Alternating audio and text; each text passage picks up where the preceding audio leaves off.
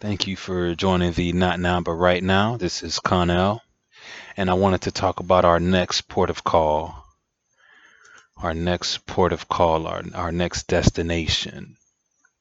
You know, some of us flew before, and some of us might have taken cruise ships to, remote locations which we've never been before. But think about that first cruise that you took, that first flight that you took, knowing good and well that you can't see where you're going, or you can't see that destination for at least 99% of the voyage. You can't see, but you have faith that it's there, and the likelihood of some unforeseen catastrophe or some say act of God were to take place, you'll get there right on schedule almost all the time. And a 9,999 times out of 10,000, you will get there with those circumstances and that conversation, of course. But you can't see the destination. You can't see if I'm here and I've never been to Italy before, or Europe or Barcelona or that side. But imagine taking a ship out there or flying there.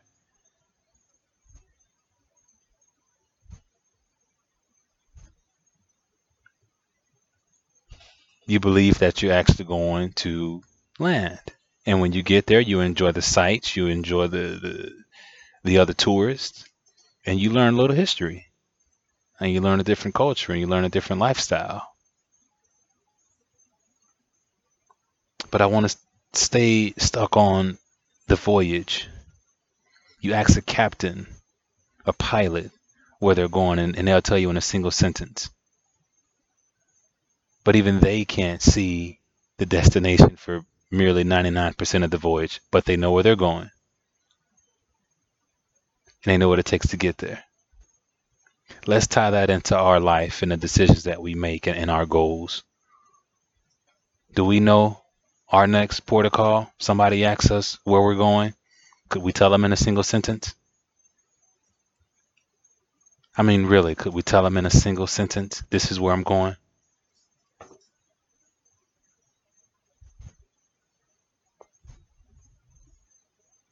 That's something to think about. If you can tell someone where you're going in a single sentence, again, you, my friend, are the top or at the top 5% of the people in the world, which is the very few people who know where they're going and understand the process of cause and effect. Biblically speaking, as ye sow, so shall ye reap.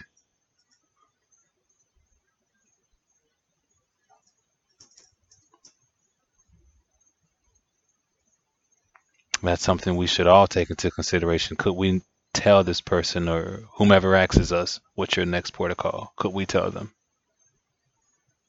this is what I want. This is where I'm going. Heaven forbid something was to happen. This is where I'll be. And what I mean by that is adversity, which will come. We prepare for rainy days. Everything we can't control.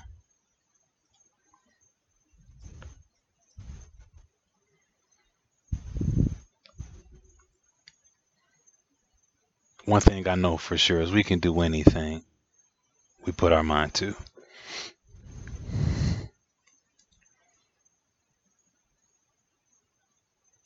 We can do just about anything we put our mind to.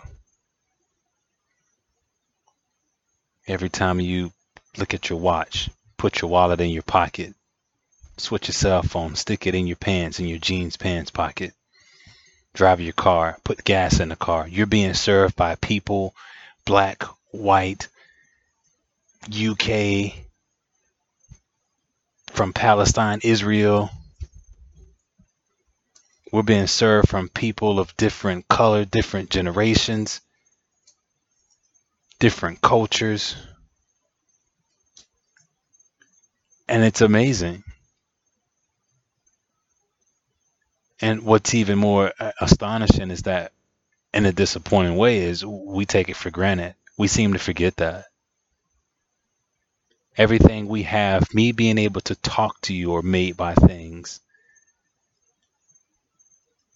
from people that came from a single idea,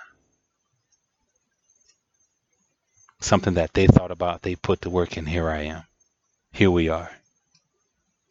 So the next time you go to a store and you pick up a loaf of bread, or you see these mom and pop stores and these little stands where they're check them out.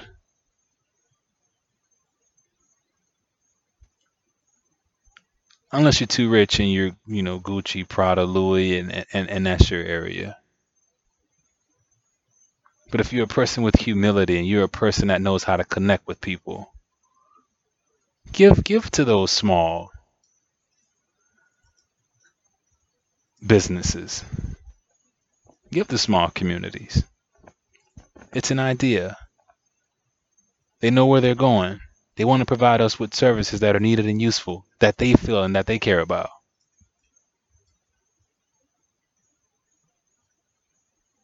But my whole point of this is, let's, if we don't know where we're going, and we see that our thoughts, or find that our thoughts are full of circular chaos, and we can't seem to come up with a definite goal or a plan to know what we want or know how to give.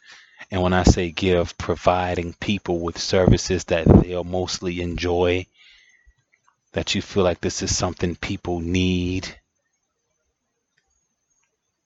although others may have their opinions and objection about it, but it's supply and demand. Some people don't see a need for football, or what does football do, or what does, fencing do. And fencing is where you take this little, like a sword of a knife type object, and you're swiping it at the other person and you're poking it. But the demand is there. People are asking to watch it. People are asking for it. So bring us more. So if you find something that you like and you feel that you want to bring this about, that's your way of giving. That's your way of giving. And your returns will be equal to the service you render. This is Connell, and thank you.